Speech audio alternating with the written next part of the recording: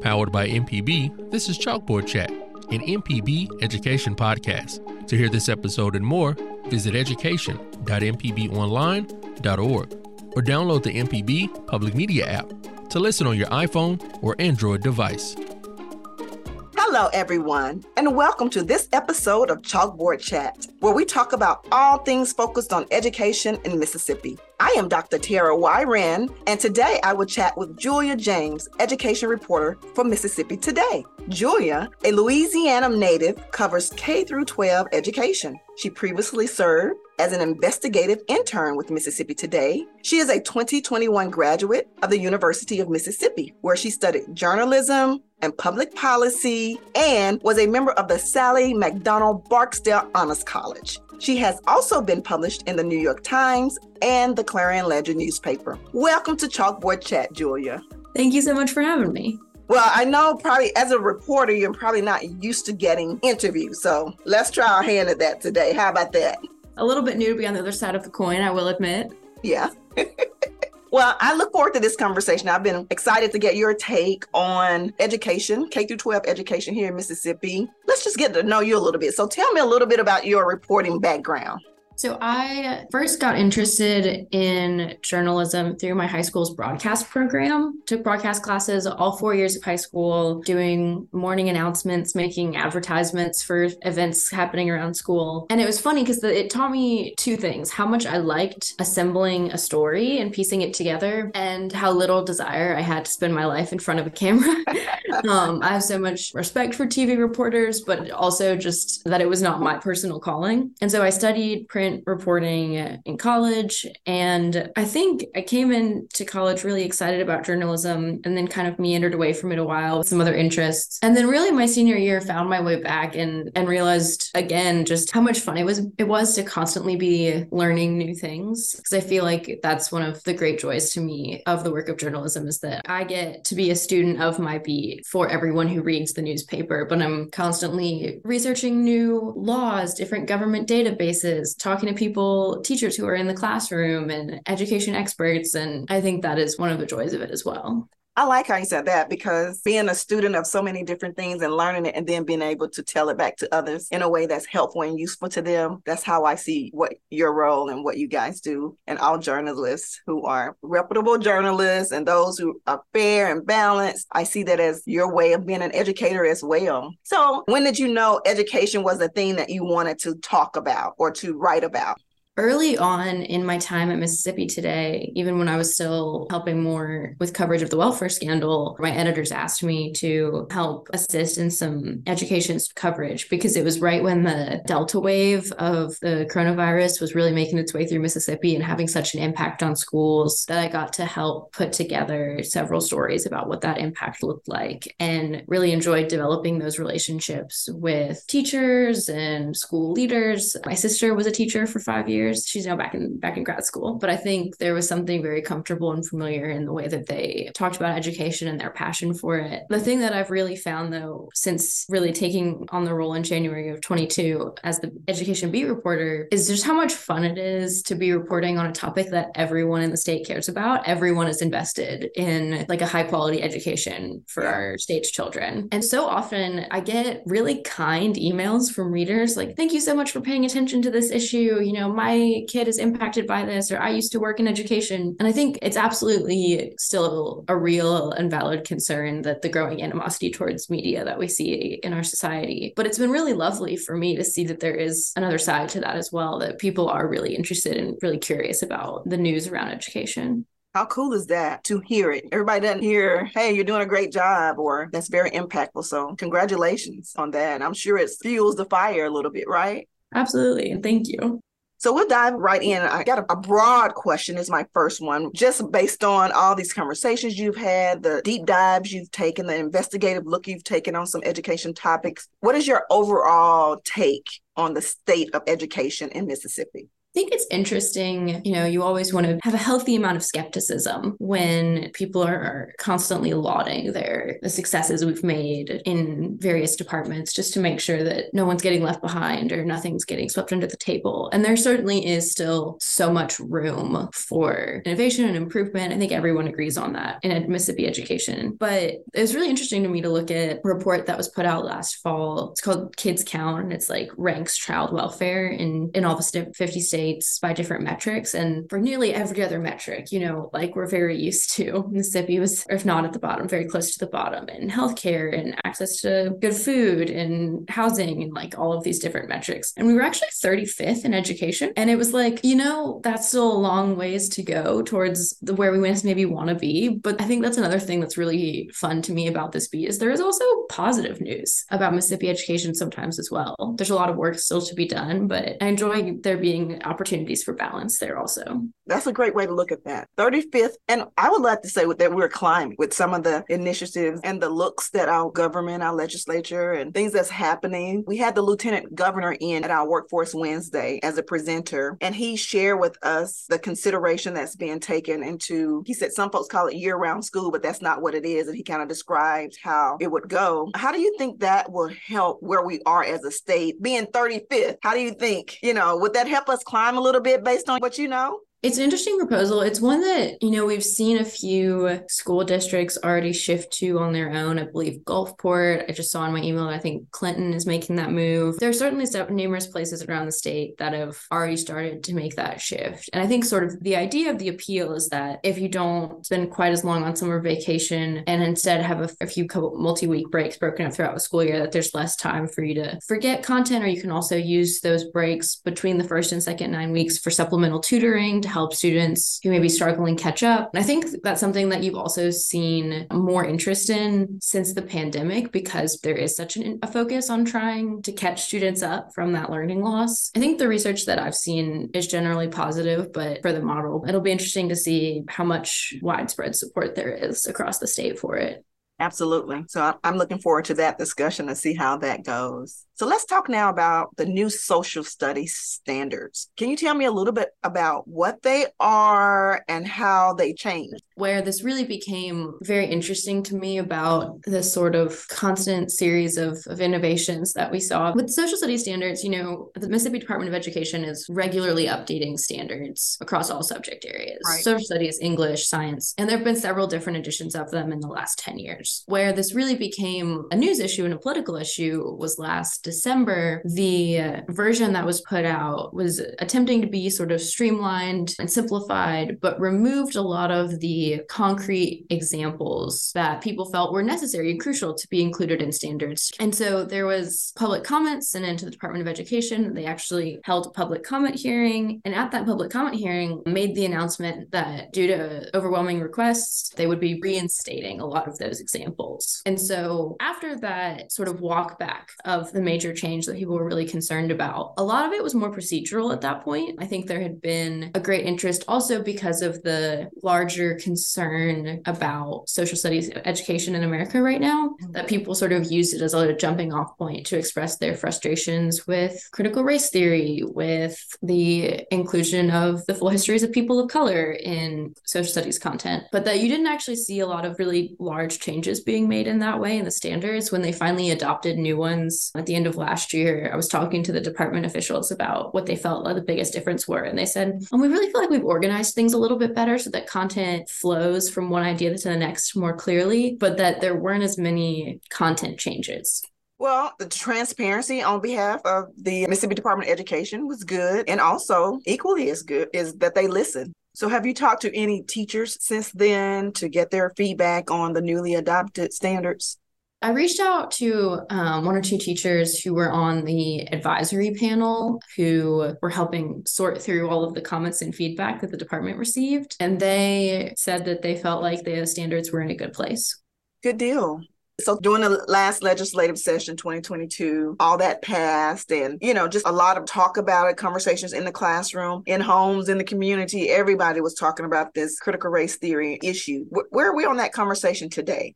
I think the K through 12 educators have maintained throughout the whole process that there really was never any discussion of critical race theory in elementary, middle, and high school public classrooms. There, have been some documented instances of it present in college courses, but I think that in some ways is appropriate. It's a academic theory to be explored in an academic space, whether you agree with its assessments about American politics and history or not. I think that is probably the right space for it to fall in. But my coworker, Molly Minta, who's the higher education reporter here, was really the one at the helm of talking to professors and students in some of those courses about their experiences with them. And I really enjoyed her work on the topic. So if we want to learn more about critical race theory, we need to go and read Molly's stories. She did a wonderful piece profiling two students who were in the critical race theory at the University of Mississippi Law School that I would recommend reading.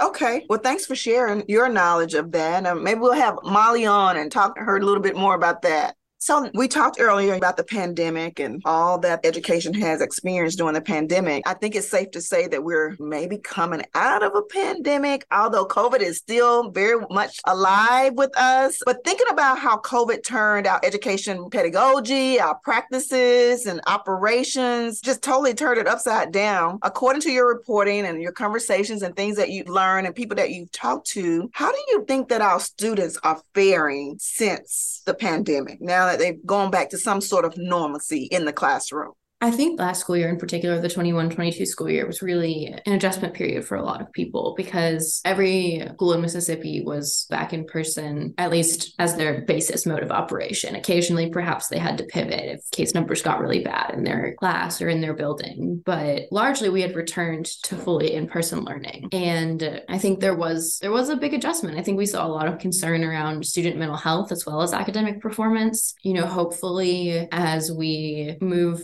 through this school year and the following school year, there will be more opportunities for some of that to level out and sort of steady. But I think the other thing that research that I've read and reported on has really showed the way that the academic effects of the pandemic were not equally distributed amongst all students. Students in high poverty schools were significantly more likely to fall behind. One of the researchers I talked to about a study he put out that it wasn't just that students in high poverty schools perform worse than students in wealthy schools and high achieving schools. It's that gap has gotten wider. And so I think that should be a real area of focus for us as well, in terms of making sure that we're focused not just on student recovery, but on the equity in student recovery. Absolutely. And let's talk about that gap. Every student received an iPad or had some form of technology. Yes. Mississippi Connects initiative. Yes, that they could take home and they could do their homework or connect to whatever platform they needed to be successful. Well, we both know, we had Dr. Eric Green did an interview a couple of weeks ago here, and he was talking about access and how that access really doesn't mean access totally. It's not 100% stable. Access is unstable. And in MPB Education Department, we talk to a lot of students, a lot of parents and teachers, and we're Zooming with them and we're trying to get them hooked up to whatever they need to be hooked up to. But for one reason or the other, sometimes they cannot turn on their camera at the same time they're talking because they do not have stable access. Their broadband is not strong enough. So that's a gap. That's an equity gap in terms of learning, number one, in terms of technology. And I know that there are some entities in the state working on, increasing that. But in the meantime, what have you heard that's being done to address that technology gap issue? There was a real focus for a while on broadband connectivity, especially when more schools and districts were conducting class virtually every day. I think it is bringing reliable high-speed internet to the state consistently is still a goal for some people, but that it's one we've honestly heard less discussion of since students have returned to school in person every day. But they're still utilizing those devices for their homework, perhaps, or we've seen it utilized in Jackson when the water pressure goes out and kids can't go to school. But as it is no longer a day-to-day necessity, I think there has been some shifts away from it on in terms of a statewide discussion. But we've also seen that a lot of districts are using their federal pandemic relief money to beef up technology, internet, and do building renovations. So it varies based on how many students you have, but there was this big pot of money called ESSER dollars that every school district in the state got at least some of, that they've used at first largely to buy cleaning supplies, sanitation, improve air filtration, but it's now really turned into a pot also to be able to respond better should there ever be another public health crisis. So increasing broadband strength in schools if teachers are trying to Zoom with their students from the classroom, upping the quality of technology, and also building renovations, usually HVAC, because that air quality is tied with the pandemic. But for many schools, it's an aspect of their infrastructure that's gone underfunded and unaddressed for a long time. Well, that's good to hear that they're using those funds and really being intentional about doing things to mitigate the same sort of issues at the level that we had during the top of this pandemic. Julia, what's been your most compelling education story over the past year or so? Well, I think I touched on one of the ones that I was most interested in and motivated by just now, which was the use of those federal pandemic dollars. Perhaps the one that garnered the most public attention or eyes on a story was the coverage of the restrictions of certain books in Madison County. We actually just moderated a panel last night with the Humanities Council about their perspective on efforts to ban books in the state. But yeah, I think I first found out in April of last year that the school district had pulled about 20 books that were under consideration and placed them behind the checkout desk and required parental permission to check some of those books out. And so we started talking to parents about why they were advocating for this, talking to parents who were opposed to it. And then in August of last year, the school board made a final determination that about 10 of those books were returned to their original place in the library. And they decided that they were not going to take any further action with them. But 10 other books that continue to be in what they've called like restricted circulation, where it requires parental permission to check it out. But I've talked to some students who say that restricted circulation is effectively a ban for them because nearly every book that was on that list was about the lived experiences of LGBTQ people or people of color. And so while some people who were involved in the effort denied any racial motivations, there was at least a clear pattern to be observed in the books that they were picking out. And so one student who I spoke to, who is the president of the Gay Straight Alliance at Madison Central, said that for many queer students who are potentially looking to read this literature to explore and connect with other people who might be like them or other stories or ideas that might more represent how they engage with the world, having to get their parents' permission if their parents are hostile to that idea effectively bans the book for them. Wow. I'm sure those are some pretty deep conversations. And your panel was last night. Did you have a good showing? Good feedback from the students? Do they talk? Yes. No, they were very, they did sign up to be there. So we hopefully could rely on them to share their opinions, but they were very participatory, very engaged. I really appreciated it. And I think everyone in the audience really appreciated what they had to say, which was largely about, the necessity of those texts for people to experience human connection and diversity in a way that maybe their school doesn't necessarily offer them, but also just the importance of learning to respect one another and show respect for other people who are different from you. That's what it's all about. Absolutely. I did see that today. I didn't get a chance to read it yet, but I'm going to go and read your report on that.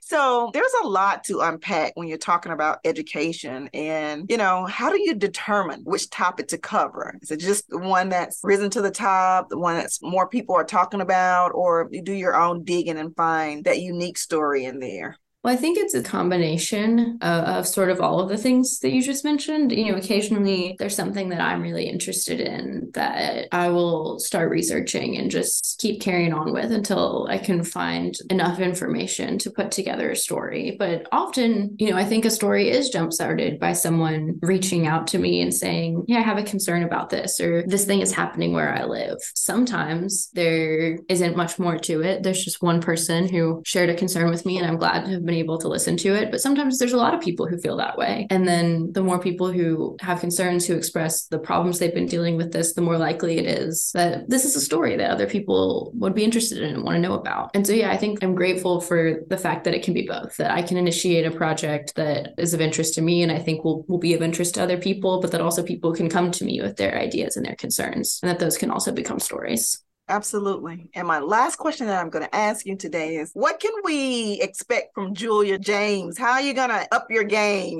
What's your next move in the reporting game? There are so many people involved in education in the state. And, I've been covering this beat consistently for about a year now, and I've really enjoyed it. But I also feel like there's so many people that I haven't met yet. And so I'm always interested and always working on establishing more connections, because from those connections come more informations and more stories and better reporting for everyone to benefit from. Yeah, I think the legislative session will prove interesting for sure. And I'll have my eyes on the education bills that are making their way through.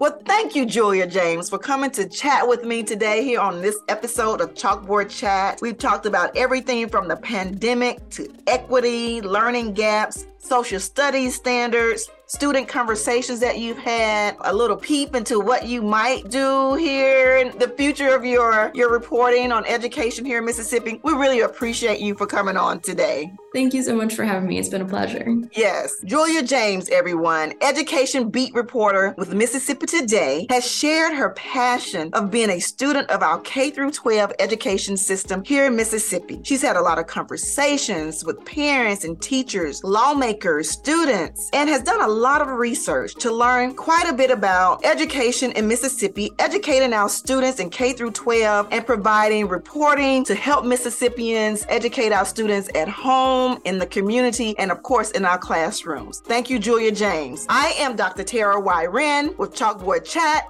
Class is now dismissed. You've been listening to Chalkboard Chat, an MPB education podcast. To hear this episode and more, visit education.mpbonline.org or download the MPB Public Media app to listen on your iPhone or Android device. This podcast is hosted with love by ACAST.